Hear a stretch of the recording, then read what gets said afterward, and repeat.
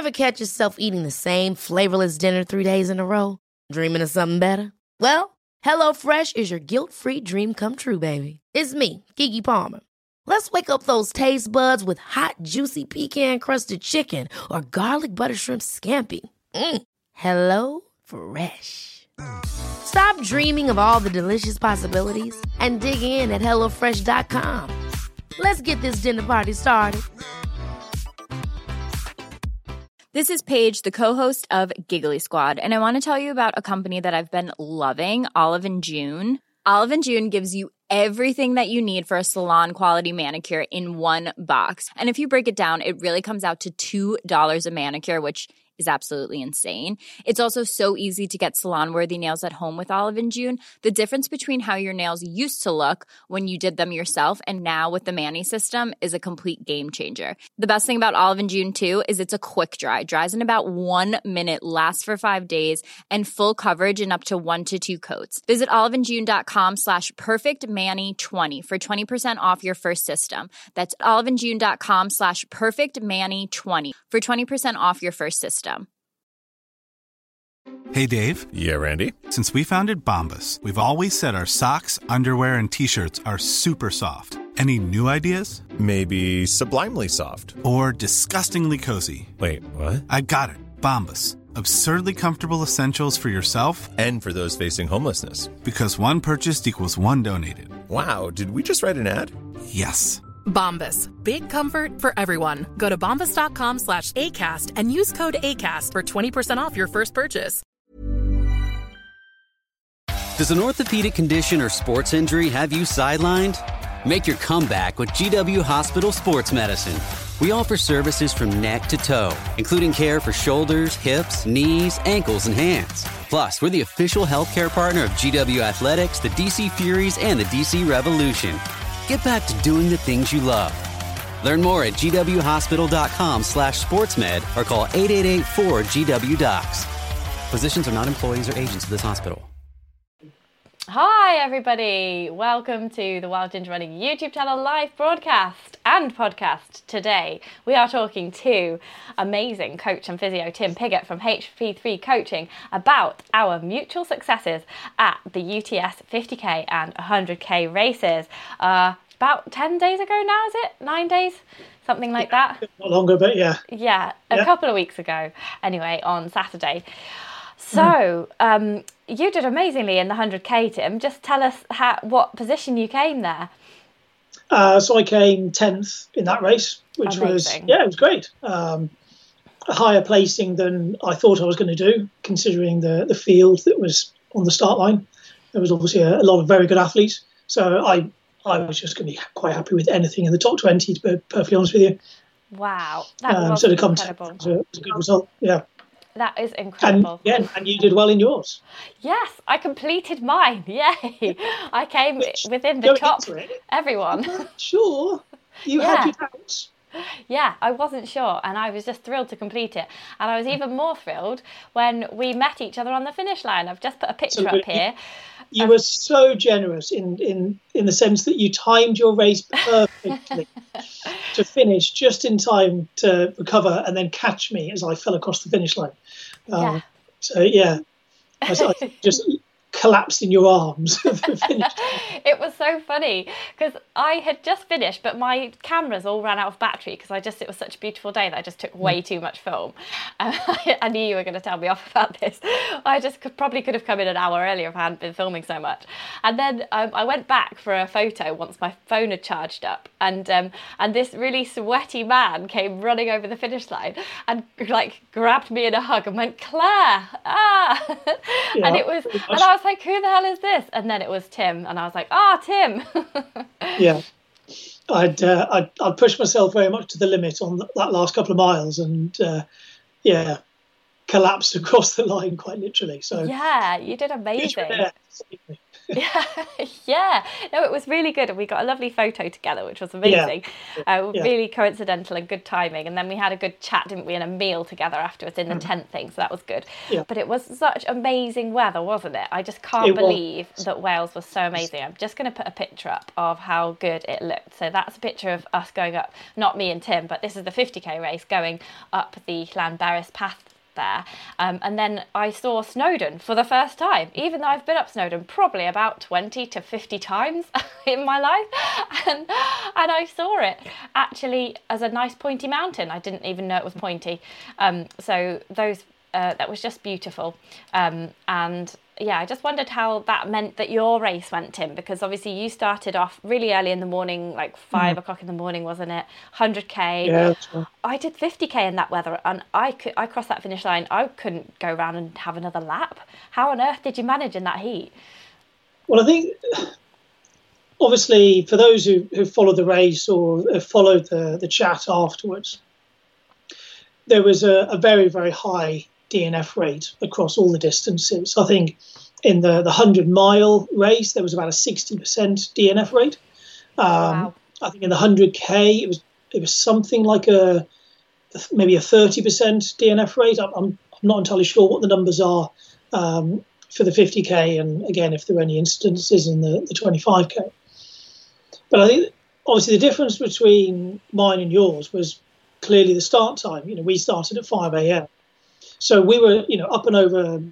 Well, we were going over Snowdon as the sun was starting to come up. Wow. Did you take any pictures? I doubt it. At 10th place. No, I didn't. And there were a few wasted opportunity, Tim. I think you should go back. I'd taken lots of photos on my recce's, but yeah, it was one of those where a few occasions I did sort of pause briefly and just sort of take in the scenery, but. Yes, a lot of it was just almost head down and just racing. So I maybe didn't get my money's worth out of the scenery and the views and everything. But anyway, but yeah, so I mean, the heat obviously didn't really kick in for us until we were maybe a little bit higher up. So therefore didn't get the full sort of force of it until maybe a little bit later on. Whereas you guys starting at, what was yours, about 8 a.m. start, wasn't it? Yeah. So the first climb was okay, but then the second climb up Snowdon, we climbed Snowdon twice, and the second climb was like about 1 o'clock on the Watkin path. I've just been editing the film, so I know exactly the time.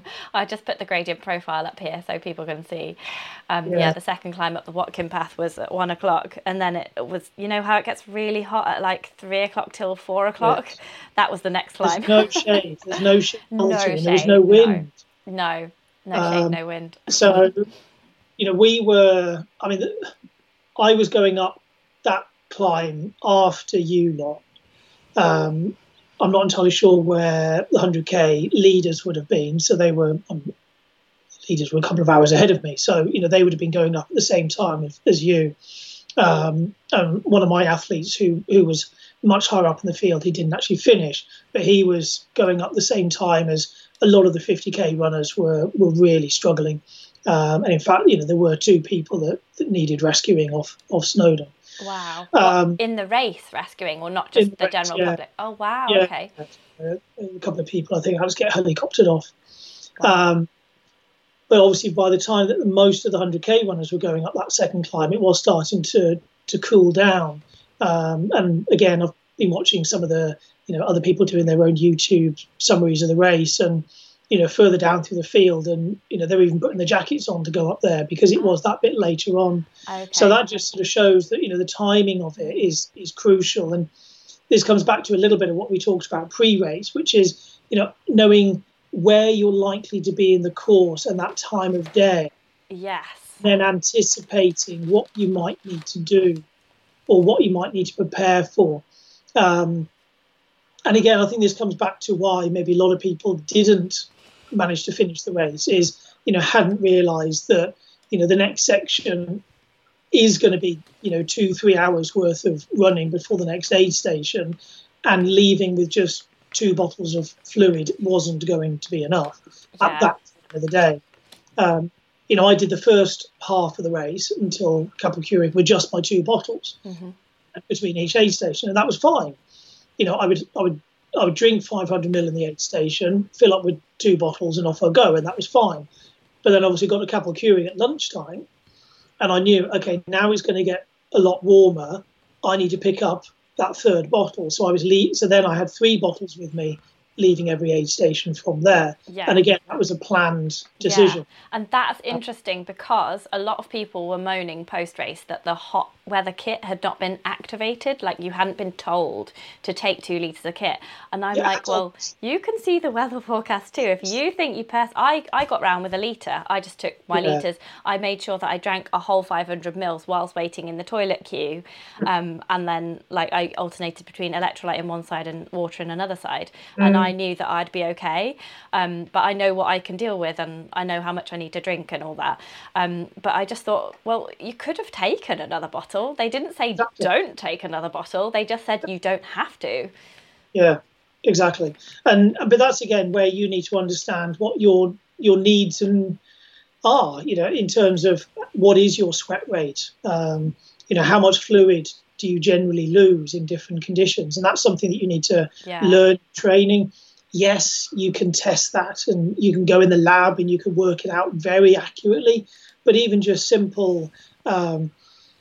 One of my old coaches used to get us weighing ourselves before and after training just to measure the sweat loss. Yeah. Stand on the scales naked before you run, go and run in whatever temperatures, measure how much weight you've lost, and that gives you a rough indication of what your sweat rate is. Yeah. So you get an idea of, right, am I somebody who can get away with 500 mils an hour? Am I somebody that's 750? Am I a litre? Or, I've got one of my athletes who we know is more like sort of 2 litres plus an hour. Wow. So we've got to carry more fluid or be prepared to fill up for other water courses along the way. Yeah, that's another thing that I did on the way down from Snowdon the second time. Yes. I didn't have to, but I just saw this stream and thought I'm going to fill up there. But a lot of people didn't because they were like, oh, I don't want to get ill. Whereas I'm just like, well, I want to get just through the race and I don't care if I get ill because I just don't think I will get ill, but I didn't get ill. It's good Snowdonia water, isn't it? Yeah, just hope there's not a dead sheep up the trail. Yeah, so, okay, there's risks there, and you can carry, purification tablets, or there's the filters, again, not supporting any brand in particular, but, I've got a Solomon filter that just screws into the soft flask. Yeah. So you're still using the same soft flask, but you just use a filter on top. Yeah. And that works really well. So that's always in my kit bag if it is hot weather and I'm expecting to need to refill. And you do that trick, don't you? Your wrist trick. Can you tell us about that for cooling down? Yeah. So again, a few people who I was around at the time, I did pass on this tip because I kept seeing people just obviously splashing water on their head, or maybe dunking their cap in cold water and then just putting on their head and carrying on. But all that does is it makes your head feel cold. And if your head feels cold, your brain thinks, oh, I'm not as hot anymore. So it thinks it's cooled off. But actually, you've done nothing to your core temperature. What you need to try and do is cool your core temperature. You need to actually, cool the blood. And one good way of doing that is via the forearms. Because in your forearms, you've got 2 veins and 2 arteries quite close to the skin. You've got your radial and your ulnar. So if you can cool your forearms, you will cool the blood both going to the hands, but more importantly, cooling the blood as it's going back from your arms back into the body. So getting into a stream, splashing water onto your forearms, dunking your forearms into cool water.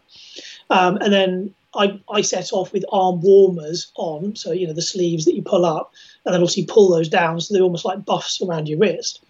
So then soak those in cold water, and obviously pull them up a little bit over the forearm. So then as that water is evaporating, it's drawing more heat away from your arms, again helping to cool you down. Yeah, that's such a good tip. You feel nice if you splash water on your face and on your head and everything there. But to actually make a difference, you need to cool your body. And that's just a really simple way of doing it.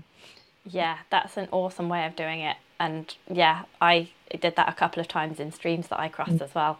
It's definitely worth spending a bit of time, even if the stream's like a little bit over there, just go and do it and then come back again. Absolutely. Yeah. Absolutely. That's it. Taking that extra 30 seconds makes the difference between finishing and not finishing. Yeah. I mean, you said at the beginning I had a good race and I finished 10th. Yes, I did. I was at least an hour and a half slower than I was anticipating to do because I had to slow down. I couldn't run at the pace that I had intended to because of the conditions. Yeah. But because I made the decision, look, okay, let's just slow down. I'm not going to have a fast day today. Okay, fair enough. Let's just get this thing finished, get the running stones, job done. Okay. And then it turned out that actually, because everyone else was not finishing because they'd gone hard, I ended up with a higher performance, higher finish position than I thought I was going to do. Yeah, that's so good. And it's so true, isn't it? Like, just race your own race and you don't know what anyone else is going to do. Yeah, it's fantastic. And how did you find the eating in that heat? Were you able to keep putting the fuel in, and what did you take with you? Yeah, so obviously pushing it maybe slightly higher intensity than obviously maybe people in the middle of the pack or back of the pack might be doing. I did that on, essentially liquid only. So I used some, Morton powder in my bottles. So I had Morton in my bottles at the start, and then picked up another 2 Morton bottles at the halfway point. I had the Precision Fuel and Hydration gels. So again, you got big hit of calories in them. And then just for that little bit of more real food, I used the Supernatural fuel pouches. So I had a couple of those. And again, I kind of schedule those for roughly normal-ish meal times. Okay. So I had one of those at around that lunchtime, and then another one around that sort of tea time. Because on gels, when you're going for that long, yes, you've got energy, but you just sometimes start to feel a little bit hungry because your stomach has something to do. So I used a couple of those pouches as well. And then at the aid stations, I think I grabbed maybe a couple of, quarters of orange. And I think maybe I had one half of a banana. And that was about it, really, in terms of food. You didn't go for any of there was sandwiches and soup, wasn't there? And there was crisps, there was like those knack little bar things, and waffles at some point as well. Waffles towards the end, you didn't go for any of that. It's worth out of my entry fees when it comes to aid stations. You should just get it like and put it in your drop bag. I'll just take these. I know. So I've just learned that I know what works for me, so I'm better to be self-sufficient. I've had issues with sort of GI distress in races in the past, so it's just a case of stick with what works and not risk anything going wrong. Yeah. I know we said that was maybe a conversation we might have again later on, so going into race nutrition in a bit more detail. We'll do a proper race nutrition chat, but that is a really good tip, is to be pretty much self-sufficient, because what if I was just worried that I'd get to the checkpoint last and there'd be no food left. That was my main worry. So I took like four slices of pizza with me on mine, and I found 2 gels just dropped on the floor, a Precision Hydration one, and another one that I can't remember. I wasn't familiar with that one. And I found a 3rd gel, but I managed to relocate that with its owner. Right. But there was no one around when I found the second 2 gels, so I couldn't give them to anyone. And I also found 2 of those little cups, the cups that we had to carry, which I only used once, and I didn't really need to use it. So, but I've got 3 now, so that's nice. But yeah. Oh well done for picking up the litter. So I made a profit from the race. 2 cups, 2 gels, and I ate lots of food. There you go. So again, you got your money's worth, which is great. I did. So that was your food. I've got a couple more questions about your race before I tell everybody about the genius, which was this, based on your advice. What was I want to know what your lowest point was on the race, and I also want to know your highest point on the race as well. Well, I know the highest point was coming across the finish line and seeing me there coincidentally at the same time. But what was your best? What was your? Let's start with the lowest point so that we can end on a bit of a high. Lowest point. So I had a bit of a low point after checkpoint 2, so Ogwen Valley. I'd taken a fall coming down Devil's Kitchen, so kind of quite a steep technical climb down. Although I'd recce'd it a couple of times and I knew where the path was supposed to go, I still managed to go slightly off track. and then realised where I was supposed to be going and tried to down climb to that section, but ended up then slipping, and I caught myself and saved, but sort of bashed my hand and my thumb, and my thumb's a bit arthritic anyway, and I think I just banged exactly where the kind of arthritic bit is. So that was then really, really painful. So I was struggling to kind of use my pole, struggling to use my hand to get stuff out, and it was that case of I can't DNF a race because I've injured my thumb in a running. That's ridiculous. Yeah. But, is that arthritic thumb? Is that from your car accident, or is it just an arthritic thumb? Okay, for anyone who doesn't. Yeah. Oh, okay. So that's a different thing. But for anyone who doesn't know, Tim's especially amazing because a few years ago he was in a really bad car accident that left him possibly not able to ever like run again or walk again. So you've got a lot of metal in you, haven't you, Tim? And it's just you're just like it's amazing. Like you're defying all expectations of the doctors. So this is even more amazing that you can do all these things. It's a real inspiration to all of us. But yeah, that's just an aside, and the arthritis isn't anything to do with that. Okay. So that's just I'm getting old, and I use my hands not too much. So I sort of left that aid station, and I think at that point I was probably high 30s, low 40s in terms of positioning. The heat was starting to pick up, not feeling, superb in terms of where I was in the race and how it was all going. And I sort of bumped into Steve Ashworth, the photographer, was coming down the other way. I sort of bumped into him and kind of said, I'm having a bad day, and sort of a bit of a moan, and sort of kept trudging on. And bless him, Steve then texted one of the other guys on the Scarpa team, who then sort of relayed the message that actually I was doing all right. I think I was up in top 20 at that point. Wow. Because I'd taken a whole bunch of people, probably just at the aid station because they'd stopped for longer than I had. So then sort of fed back that I was doing okay. But yeah, just that sort of low point. You're a couple of hours in. Yeah. You're realising that you've got a really still a long way to go.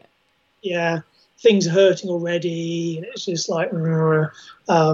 But that's ultra running. You're going to have low points, and it's just knowing that you've got to just keep pushing on through that low point because it's an ultra marathon. You're more than likely going to have more than one low point. You're probably going to have several. Yeah. People say it's like a year in your life, isn't it? Sometimes, or that's 100 miles, but we can apply it to 100k as well. Exactly. So it's just knowing that yes, you might be in a low time, but just keep digging in, keep pushing, and you will come out the other side again. And we might want to talk about that even in another chat about sort of how to get reasons through for DNF. When should you and when should you not? Yeah. But I think those I was having that thoughts there about should I really be carrying on? This is a bit silly. Yeah. But it was a case of yes, I will carry on, and you just kind of let that thought come, and then you let the thought go again, and not worry about the fact you're having those thoughts because it's normal part of it. So, yes, we all have those low points, even those at the front of the field and, much further ahead than where I was. Yeah. Listen to some of these debriefs of those at the very front of the field, and they had their low points as well and challenging points. But high points, a couple of things that sort of stand out is actually that very first is you're going up the Lamberis path and you go under the railway. Yeah. And suddenly everything sort of opens up. Yeah. And the sun was just coming up at that point. So there was that little bit of kind of misty cloud lower down in the valleys, golden sun coming up. And that was a beautiful sunrise. Yeah. So I did sort of take that sort of couple of seconds just to actually lift my head up and take it all in. Other sort of high points. Finishing. It was when I was probably then doing the last climb up Mol Elio, or however you pronounce it. I'm probably butchering the Welsh. It's Mol Elio. Yeah, I think that's pretty good pronunciation. I think I'm with my pronunciation. Apologies if it's not right. But I then had that sort of final wind. I was then sort of onto my caffeine gel, so the caffeine was kicking in, realising I was actually making up place. I was overtaking people as they were then struggling And then, sort of caught up a few people. I've been sort of leapfrogging a few people throughout really most of the race. Realised I was then sort of doing quite well, overtaking, dropping them, and then had a really strong finish down that last track. Yeah, it was really runnable, wasn't it? That last 4 miles. Yeah. So then sort of started running with one of the guys, and we were running really well together. And then he just said, like, I can't keep this up. I'm going to wait for my mate. So he dropped off, and then I just absolutely hammered it, and then caught up a few more people. Wow, you did. You seemed like you absolutely hammered it. Like when you came over that finish line, you had absolutely nothing left. It's like you had sprint finished that whole 4 miles. It was absolutely incredible. Yeah. So I can push myself very much to that limit in that sort of finishing section. Always makes you wonder, could you have pushed harder earlier in the race? But anyway. Yeah, but you don't know if you would have then, like, Yeah, I'm sure somebody said that I should have... So that was a nice fun finish. Yeah, that was really nice to finish. Yeah. I'm sure that you said to me that, wasn't it one of your people that you coach said, oh, you don't look like you've run anywhere at all. You look really fresh.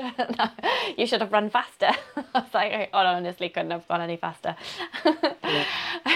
But we've got a question from Tony on the live chat here about the aid stations, which you were just talking about. And he said he always feels the pressure to get moving really quickly at each aid station. As a beginner, would you advise taking a bit more time? Really depends what you need. People can waste a lot of time in aid stations. You and I talked about this on some of our previous chats about, particularly if you are at the very back of the field, or if you're chasing time cut-offs, you've really got to be efficient at aid stations. So you may need to then sort of pause and make sure that you get enough in terms of food and drink. But you don't want to be then staying there for too long, because that's when your body then goes, oh, I finished my run for the day, and it starts to sort of go into recovery mode. I would say that for the majority of the time, you don't want to sit down if you can. You want to just keep moving. Approach that aid station with a plan in your mind. What do I need? I need to refill my bottles. I want to go and look for I need some salty food. I'm going to go and see what they've got. If they've got some crisps or some nuts I can grab. Or, yes, I need something a bit more solid. I really fancy X, Y, Z. And then you go in there and you're looking for that, rather than approaching the aid station going, oh, I wonder what they've got. Oh, I wonder what I fancy. And then before you know it, an extra sort of 2-3 minutes has gone by. And, of course, the other thing is, even in those temperatures, if you stop for too long, you then start to cool off, and you can then start to get cold, which then makes it hard to get going again. Yeah. So, again, yes, even as a beginner, you don't want to be spending too long in an aid station before you then head out again, because otherwise, when you do head out again, you kind of feel a bit rubbish. Your legs are a bit heavy because you've stopped and all the blood's starting to pool in your legs. So even beginners, I would say you want to be going in there, have a plan, know what you want to be getting out of that aid station, get it, and then get out again.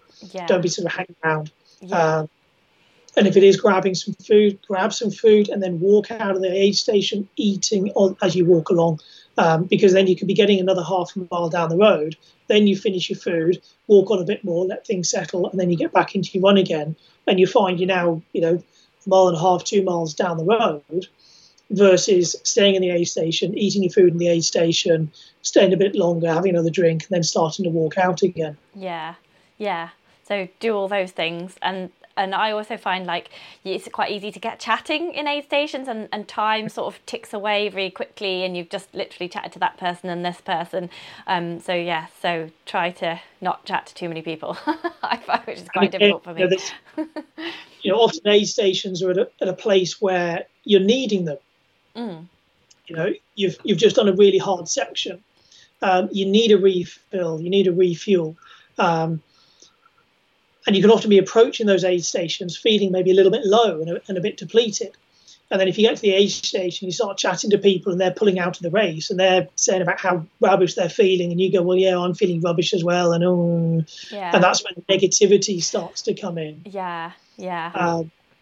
Again, we might talk about this in a bit more detail, but I've got a rule there that you never DNF in an aid station. Ah, okay. I'm going to write that down. Even if you're approaching that aid station just going, do you know what, I think my race is over. Yeah. Okay, fine. But refill as if you're going out again. Get your stuff, walk out the aid station. You get 20 metres down the road and then you go, yeah, I'm not carrying on, turn around, go back, fine. Okay. You get half a mile down the road and then you realise, actually, yeah, that was the wrong thing to do. Fine, pull out. Yeah. Go back again. But don't arrive at the aid station and go, that's it, my race is over. Yeah, because you might just need a little sit down and some sweet food. Yeah, and a cup of tea and a bit of a pat on the back. Exactly. Yeah. Exactly. And then push out again. And you might find actually you get half a mile down the road and go, no, actually I'm feeling a lot better now. I've had something to eat, I've had something to drink. Yeah, and a chat. Yeah. Yeah. Oh, that's really good advice. Yeah, you might need to spend quite a bit of time there. I mean, I did a race out in the Alps with a good friend of mine, and we got to an aid station, and he was in a bad way, but he literally just lay down at the aid station for an hour. Yeah. Cooled himself off, sorted himself out, had something to eat and drink, felt better, carried on with the race, and finished. Yeah, amazing. So if you've got time, then if you've got time, you can stop. Don't make the decision early. Yeah. Right. And the best thing, and the reason that you'll know if you have time or not, is that you have to do one of these. This is my new favourite thing in the world, and this is because of Tim that I do this. So I've put up on the screen, basically, for anyone who's listening on the podcast, I'm holding up the gradient profile of the race, which shows the hills and the steepness of the hills and where the aid stations are and the distance. And I actually went through and I wrote down what time I needed to be at the top of every mountain and what time I needed to be at the bottom of every mountain. And Tim's got the same. He's done the same thing. Yeah.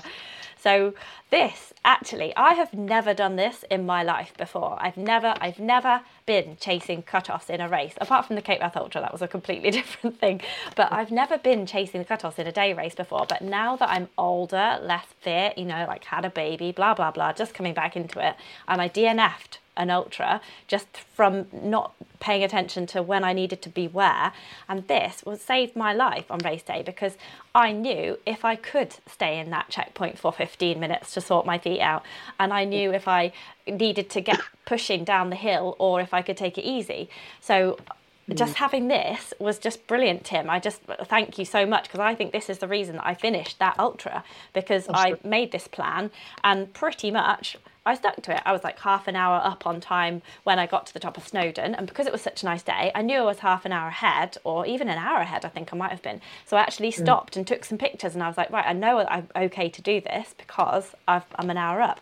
And then when I got the second time, I was quarter of an hour past the time that I had agreed that I'd be there. So I got a shifty on getting down, and it worked. And I was telling other people around me, oh, don't worry, if we get a move on, we can still make the cutoff. Like, we've got half an hour left, let's go.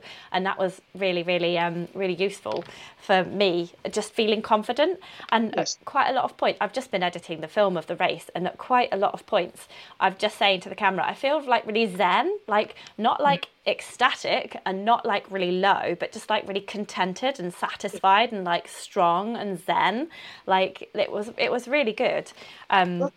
Yeah, and I think my high point was getting to Snowdon that first time, because it was such a beautiful view, and I don't think I've ever seen Snowdon looking like that before. And it was such it was so good to be able to get there about an hour before I thought I was going to be there, so I had a lot of time to play with, and that was really good. But then my low point came going up the last hill, up Mole Elio. It wasn't really a low point, it was more I was just really, really knackered, and I don't know if I should have stopped in the aid station, because I didn't stop. I grabbed some crisps and then just did what you said and walked through. Whereas the other two aid station, I'd had to stop for about 20 minutes in each one to sort my feet out, because I had blisters on the arch. So twice I stopped for that. So I could save a lot of time if I can sort my shoes out between now and the Lakeland 50.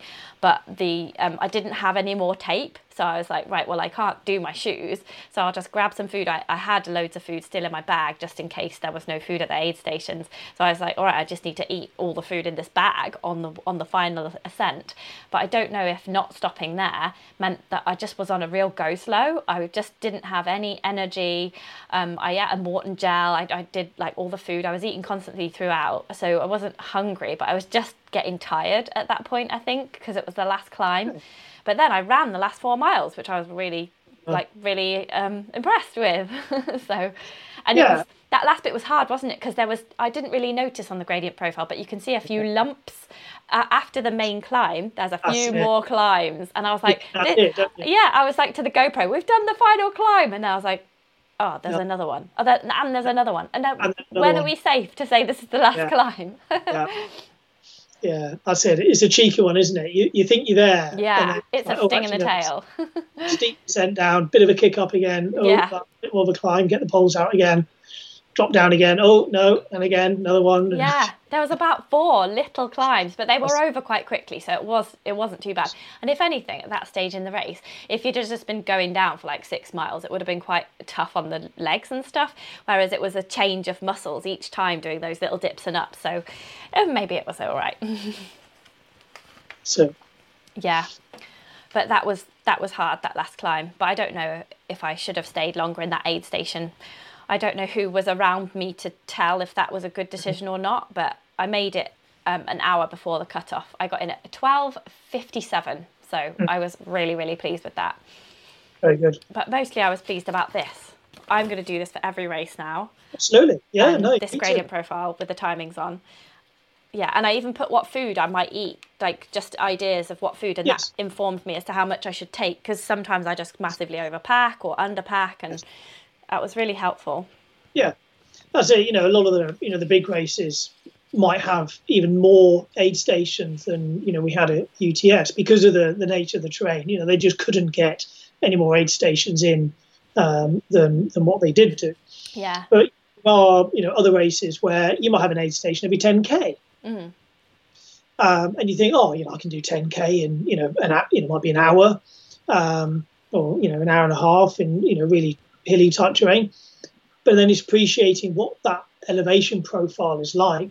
So again, I mean, with your background, you'll be well aware of this, but using something like Naismith's rule to then work out, well, okay, with that amount of elevation gain and that kind of distance, that's actually that 10k is actually going to feel more like 20k or even 25k. Yeah. Right. So how long would it normally take me to run 20 or 25k? Right, so that's the amount of fluid and gels or nutrition I'm going to need to carry between this aid station and that one. But then that next 10k is actually next downhill. So actually, I'm going to do that in 20 an minutes. hour. So actually, I don't need to carry quite so much between that one and that one. So it is just all about that planning and preparation, and the more you do with that, the better. Yeah, and I found that I wasn't using the pace on my watch. I started glancing at the pace when I was going up Snowdon, and I was like trying to keep it under 24-minute miles, because like that was like just under 3 miles an hour, and then I just realised no, I just had to do on timings. Like that was the only thing that was going to work. Just looking at just hot and time is really all I look at. Yeah. Do you look at your heart rate? Do you? Did you say you? Yeah. So just okay. Yeah. And what are you looking at there when you look for your heart rate? Because I was looking at mine and I was like, oh, it's gone to 160. Oh, maybe I should back off a bit. Do you have a certain heart rate where you're like, oh, ease off? Exactly. Okay. And is that different for everybody, or is there a ballpark figure that you can advise?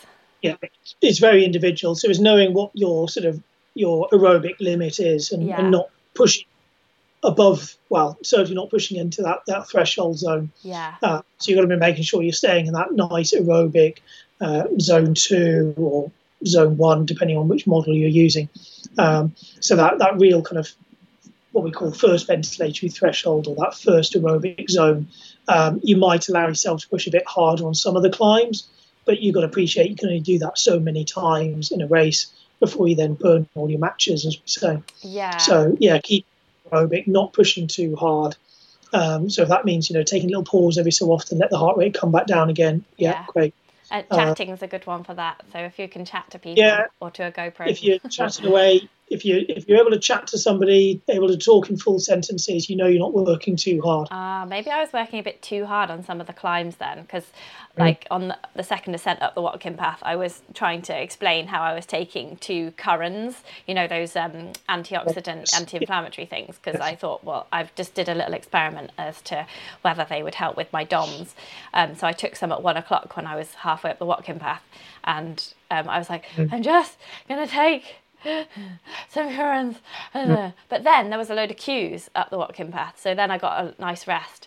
So I'm in 2 minds about that I've written down 3 things which slow me down, which I could possibly, they're easy wins. The first is my shoes, because that took me like 15-20 minutes at 2 aid points, so that could have been a whole half hour, maybe even more, that I could save there with having good shoes that didn't rub. Then the filming, obviously the second bit, which does take energy. I don't stop so much, but it is like the faff of getting it out, and it slows you down, I think. So I'm thinking on the 50, I need to be more strict with myself and not film. It'll help if it's not as nice a day. This was just an amazing day, so it's taking me like a week to get through the footage. Yes. So I could film less, but it is my job, so I do have to film some. Well, there's the challenge there, isn't it? That, you're there to make a film as well, aren't you? Yeah. So I'm never going to get like a PB because I'm just going to be stopping. But I'm past the stage of PBs particularly. I want to be out there to get a souvenir of the film, and I want to enjoy it. And my main goal is to enjoy myself. And that's why when someone said I should have run faster because I didn't look like I'd, killed myself out there, I was like, well, that was my aim. I didn't want to. I got my money's worth being out for most of the time on the course. Yeah, that's my aim.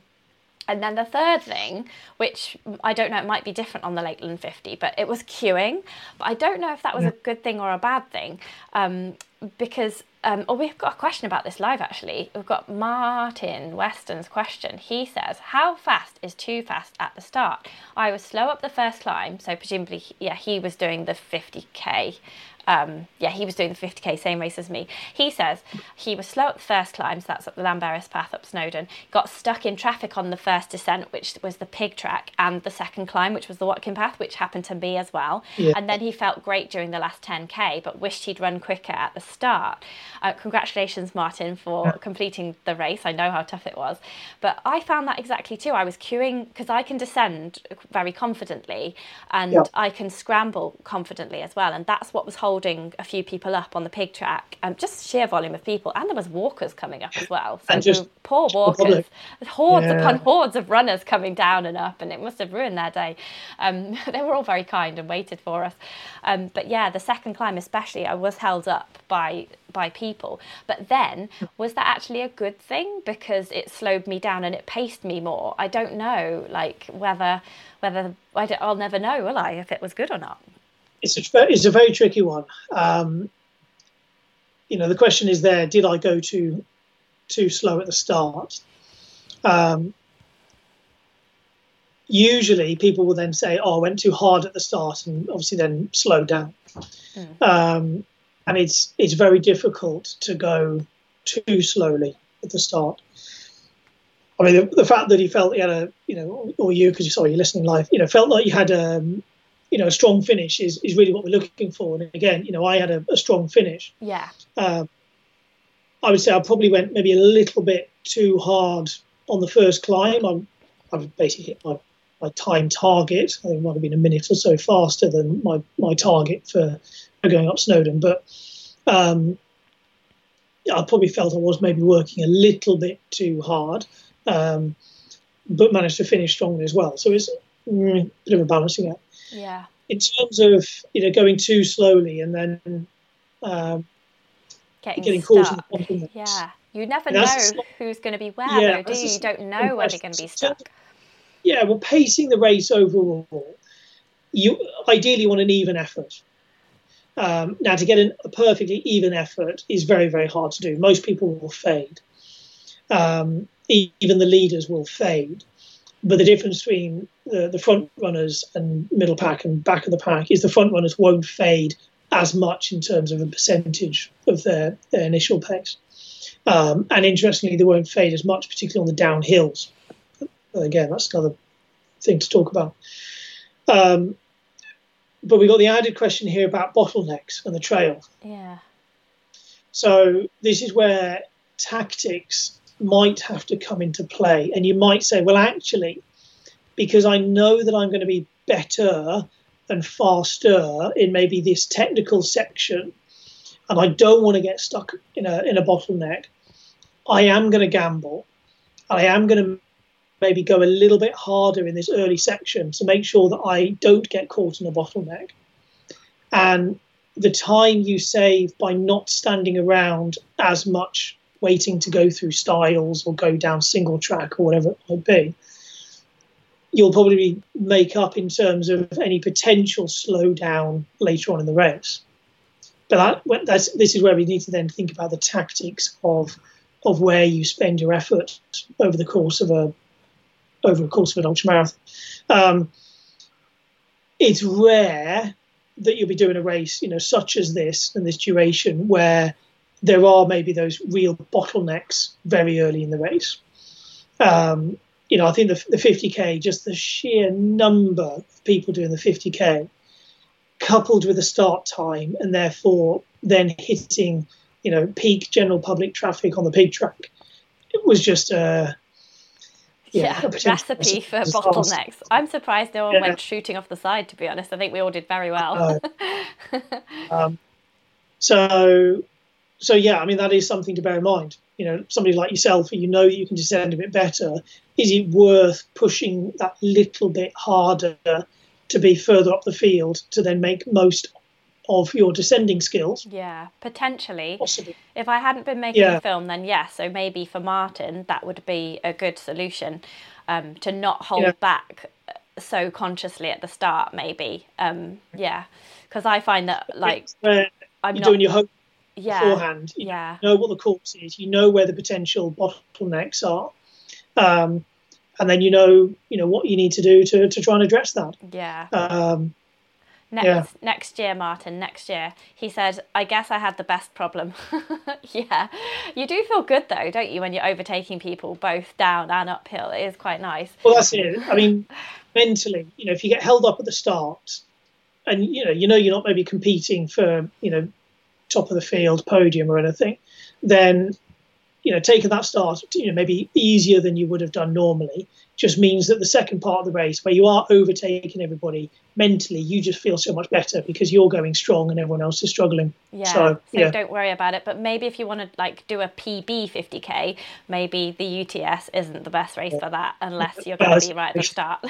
Unless you're Tom Evans, that's not going to be a PB race. And even he probably had to bounce around some tourists, didn't he? Absolutely. I would have liked to see him go past. Hopefully there'll be a film of him. And Tony Reeves, who also films his runs, he says it's very hard to film when you're running at your normal pace. You naturally slow down to concentrate on the camera, what you're saying, and also try not to stack it, which I have done a couple of times in the bloopers. So yeah, I'm pretty impressed with myself not for falling over on the race. That's also always a bonus. But yeah, so yeah, I am slow because of shoes, queuing, and filming. But so yeah, I'll take that. Yeah, I mean, I'll take that win. That links in an Instagram post that I put up the other day, actually, regarding having to think while you're running. Oh, I like that. It means that it's easier for me. I like to think because it means that I'm not just thinking, this is hard work. I like to have the camera stuff to think about. That's why I like orienteering, because I like to do something else whilst I'm running. Yeah, it distracts you. Yeah. But you will run slow. Yeah, I like that. So any form of sort of mental activity will slow your running pace down. So you have to think in terms of, what am I saying to camera, or looking at the camera and not looking where you're going. Yeah, you're going to fall over every now and again, but yeah, you are going to run slower. But that's just the compromise you're making, isn't it? You're there to make a film. Yeah. You're not there to win the race. Yeah.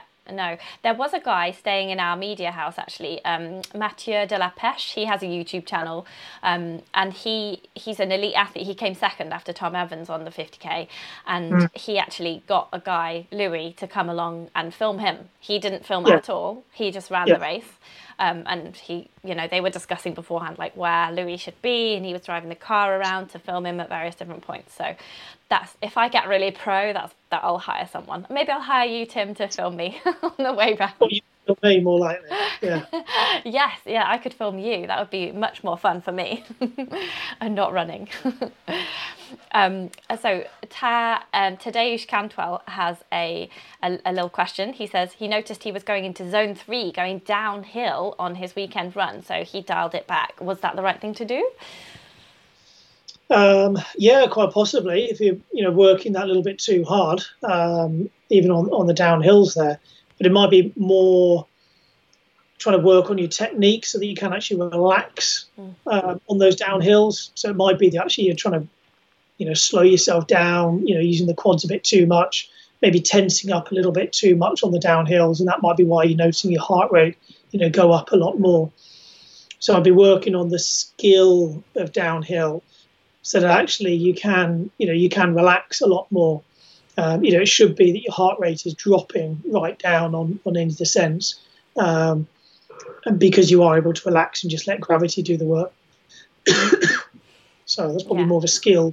Yeah, it's a bit more practice at a leisurely pace, and then just speed it up again once you're really familiar and comfortable with that. Yeah. There's various courses, can't you, to go on, like trail running courses and things. That might be a nice idea as well, just to get, picking a line and relaxing and body position and stuff like that, and using your arms for balance. Yeah. I don't really do it, but a lot of coaches will have workshops, skill workshops. So it might be worth kind of looking into various people in your area. Like I say, it's not something that I offer, but it's something that a lot of my colleagues do. So, yeah. Yeah, that could be a good chat for you today. Cool. So that is a good chat about the 50k and the 100k. If you're watching this and you did any of those races, then congratulations. If you DNF'd, then next time, lucky. What do you say? Better luck next time. That's it. But the next race for you, Tim, is Lavaredo. Is that 85k or something like that? 120k. Oh, 120k. Oh, okay. Maybe I mean 85 miles. Do I mean 85 miles? There is an 80k as well. Oh, okay. 85k. Yeah, and that's 1 month from now, yes? Well, and so that's in 30 days. So it's a big turnaround for me. So have you just, since the 100k, have you just been recovering, and now are you going to do like a final little 2-week thing or anything like that? How's it going to go for you? Last week was all focused on recovery, so mostly just sort of spinning my legs on the bike. Okay. I did a few little runs, but nothing stressful, nothing strenuous. Lots of just yoga and massage and just sorting the legs out really. Legs were surprisingly quite good after the race. A couple of days where the stairs were interesting, but apart from that, yes, I had 2 days of like, I cannot move. Yeah. Finley, I can't carry you down the stairs. I can barely carry myself down the stairs. But otherwise all good. So just sort of trying to get a bit of volume in this week, and then actually got a family holiday out to Spain next week because it's half term. So that'll be a kind of heat adaptation week. Lovely. And we're staying somewhere with some good trails as well. So I'll be getting out and getting some hopefully a bit of vert in the legs and a bit of speed, and then come back and obviously another good week of training, and then start to taper down again. That sounds like a really well placed holiday. Yeah, you've booked your race as well this year. Yeah, and that sounds awesome. We'll be following you in a month's time, and then so I've got to get ready for the lakes. Yeah, so I've got just under 10 weeks to the 50 miler, the Lakeland 50, 28th of July. And it's got about 3,000 metres of ascent or something like that, but over 50 miles, whereas the UTS had 35 miles it was in the end, and it had 3,300 metres. So it's going to be less steep, which is good for me because of my lack of fitness. And so I'm guessing that it will be more runnable, and especially the downhills more runnable with less DOMs potentially. Who knows? I don't know. Well, it's rolling. It's Lakeland 50. You've got some good climbs in there. Yeah. The difference is you're not going to the top of anything. You're going over passes and things like that. That's kind of, there's still some rough ground underfoot. But again, the difference between, what the trails were on in Snowdonia was there weren't trails in some of those areas. It really was quite rough. I mean, to be fair, I think so. A lot of what the ground was like for the 50k is going to be similar underfoot to a lot of the time for the Lakeland 50. Yeah. But like I say, you just won't have the steepness of some of those climbs. Yeah. But That's yeah, good. again, you could have a hot day. I did Lakeland 50. I can't remember which year it was now. And it was a very, very hot year. Yeah. And I remember struggling in the heat in a few occasions. Or it could be full on torrential rain, who knows? Yeah, last year was really rainy, I heard. Yeah, so it could be either. So who knows? Yeah. But you're prepared for anything, so... Yeah, and so I will do this again for sure, like this gradient profile with all the timings and the food and the distances and everything on there. Yes. I will do that again. And then just in terms of like weekly training, on Sunday I went to Bradgate Park, which is just north of Leicester, and it's like a tiny bit of the Peak District that you can you can get a 100-metre climb up this hill, which goes gradually and then steep towards the top. And there's actually bits of scrambling, like rocks sticking out, a bit like the Peak District. The paths are rocky and sort of rutted and grassy and mossy and rocky like the Peak District is. So I went there and I had 2 and a bit hours there, just basically did hill reps up and down. So I'm planning to do that a few times again. And then, just run. I was doing a lot of hiking on the UTS, so I'm kind of thinking maybe I should practice more hiking just with my poles and my pack on. And absolutely. Should I just do that rather than going for runs? Like, to sort of build in as much, hiking as possible into life. Okay. Talked about before, just walk into the shops rather than jump in the car. Stick your pack on at lunchtime and just go for a hike around the block. Or, yes, I'm going for a lunchtime walk with Steve in a minute when we finish the chat, so I'll put a backpack on. Thanks for that. I was just going to go as I was, but that's actually a really great plan. I haven't unpacked since UTS, so I'll actually just wear that. Yeah, so getting used to carrying your pack and even just loading up with extra bottles of water so that your pack is actually heavier when you're going for your lunchtime walk. So when you put it on for running, you go, well, actually, this isn't too bad at all, is it? This is light. Okay. Yeah. So I wouldn't be picking any routes for training which is really steep. You're not going to be doing any scrambling or anything like that on Lakeland 50. Yeah. It's more just rough track, and then there's a lot of very good track and even short sections of road that you're going to be on. Yeah. So it's just it's fast hiking, quick jogging, fast hiking, quick jogging. Yeah. That's what you're going to be practicing. And I made a list of all the things, before I did UTS, I made a list of all the things that might make me DNF because of the experiences I've had, like on the Manx Mountain Marathon. And one of them was the shoes, and that's why I took the tape with me. And I'm so pleased about that because it actually made those shoes really comfy. So in the next 10 weeks, I need to find a pair of shoes that's going to be perfectly comfy. And I've tested like 30 shoes this last year, and I haven't found a comfy one yet. So I need to maybe get those Scarpa ones that you've got. So which ones did you use for UTS? And I'm going to make a note and I'm going to order them in and see if they work for me.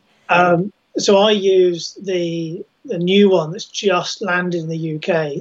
The Planet. The Planet. Spin Planet. Yeah, it's the one with the recycled materials. So it's a fully recycled upper and I'm going to get the percentage wrong now. Some percentage of recycled. I want to say 60% of the midsole is made of recycled material. Cool. Apologies, Scarpa, if I've got the percentage wrong. I really should know that. But that's, it's a good cushioned, long distance shoe. It's got a nice wide toe box. It's got a reasonable tread. So for something like the Lakeland 50 trail, actually be a pretty good choice there, actually. Yeah. It's like I've got so many shoes that I can test, and I'm very lucky, so I don't have to spend thousands and thousands of pounds on this because otherwise I'd be absolutely bankrupt. But like I've got the new Saucony Exodus Ultras in, and they're great, but I got blisters on them just going to Bradgate Park. So I just haven't been able, since I did my Bob Graham in my Adidas Adizero XT4s like 10 years ago, I haven't been able to find a pair of shoes that doesn't give me a blister somewhere. So I did 60 miles of that Bob Graham in those Well, then shoes. it's maybe also looking at not just the shoe, but do you need to look at the insole and the sock combination? Yeah, maybe it's that. But maybe it's looking at why and where are you blistering? So again, hands up, I'm supported by them, but Sidas. Yeah. So I use their insoles, but their sock range has these bands which interact with the insole and actually stop your foot sliding. Like so particularly on the hills. Okay. Yeah, it just gives you some extra grip in the shoe. Right. So they got a band around the forefoot and a band around the heel, and it just helps stop your foot sliding around. So it might be just an insole to kind of shape around your foot a bit better. Yeah. But then, it's looking at your socks and what works for you. And again, hold my hands up and say, Sidas, support me, great. One of my athletes just before the race said, "Oh yeah, I've just bought some Sidas socks."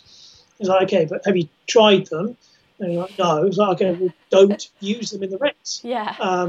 I know that he used the 100-mile, 1,000-mile socks, whatever they're called, the twin 1,000-mile twin skin socks. Yeah. I know he'd used them in the past. It's like, okay, look, use those for the race. And okay, I like the fact you're going to bought Sidas socks, great, but let's try them after the race. Yeah. So it might be a case of looking at your sock combination. Okay, because I've been using Bridgedale socks, but because I did a sock cull recently, so I've been using the same socks over and over again, so they're running a bit thin now, they're getting a bit threadbare because I use them so much. Those Bridgedale socks are brilliant. I mean, that was the first time we met actually on that photo shoot. Yeah. And I've still got those socks from how many years ago that Me was. too. That was just before COVID, so that was coming up 2-3 years ago. And I wear them, as my sort of day-to-day socks all the time. I'm wearing them right now. So they last forever. They are very, very good pair of socks. Yeah. But again, it's finding what works for you. Yes, it's the Spin Planet shoe, but that's not going to work for everybody. Yeah. Yes, I use the Sidas socks and insoles, but again, they're not going to work for everybody. You need to go and test and find out what works for you. But if you're getting blisters, it's not necessarily only the shoe's fault. It's obviously a combination of things. A combination. Okay, well, I'm going to be experimenting with that combination because that is the real. That's the real thing. That's why I DNF'd Cape Wrath Ultra, and that's why they really hurt on the Manx Mountain Marathon as well. Yeah, and they really. I mean, that's that book is a really good resource. Fixing your feet. So if people are having problems and want to learn about how to kind of tape your feet properly, things like that, that's a good resource to have. Yes, and we've got I did do a live chat about fixing blisters as well with Nikki Summers, who is on the Dragon's Back medical team, and she actually, I saw her at the UTS as well, so that was really nice of her to give me a big hug at the end and say I'm back. So yeah, there's that. And then the other thing that was holding me back was knee pain and hip pain at the Manx Mountain Marathon. So I think poles really helped. I was taking Currans, but I did get really bad DOMs, just as bad as normal for the next couple of days afterwards, even though I took Currans. I didn't get bad DOMs on the race like I did at Manx Mountain Marathon, but I was also using poles. So I think poles really helped. So I'm definitely using them for the 50, even though some people don't on the 50.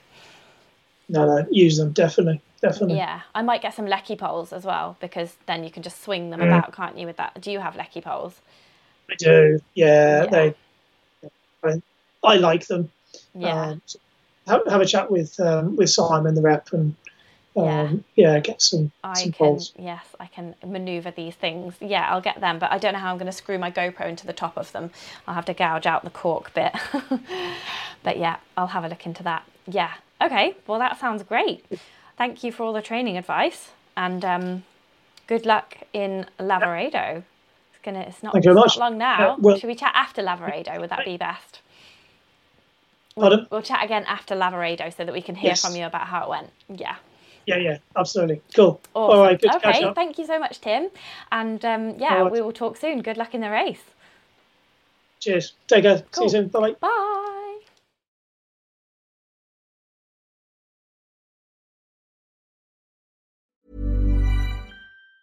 Ever catch yourself eating the same flavorless dinner 3 days in a row? Dreaming of something better? Well, HelloFresh is your guilt-free dream come true, baby. It's me, Keke Palmer. Let's wake up those taste buds with hot, juicy pecan-crusted chicken or garlic butter shrimp scampi. Hello Fresh. Stop dreaming of all the delicious possibilities and dig in at HelloFresh.com. Let's get this dinner party started. Imagine the softest sheets you've ever felt. Now imagine them getting even softer over time. That's what you'll feel with Boll & Branch's organic cotton sheets. In a recent customer survey, 96% replied that Boll & Branch sheets get softer with every wash. Start getting your best night's sleep in these sheets that get softer and softer for years to come. Try their sheets with a 30-night guarantee. Plus, get 15% off your first order at bollandbranch.com. Code BUTTERY. Exclusions apply. See site for details.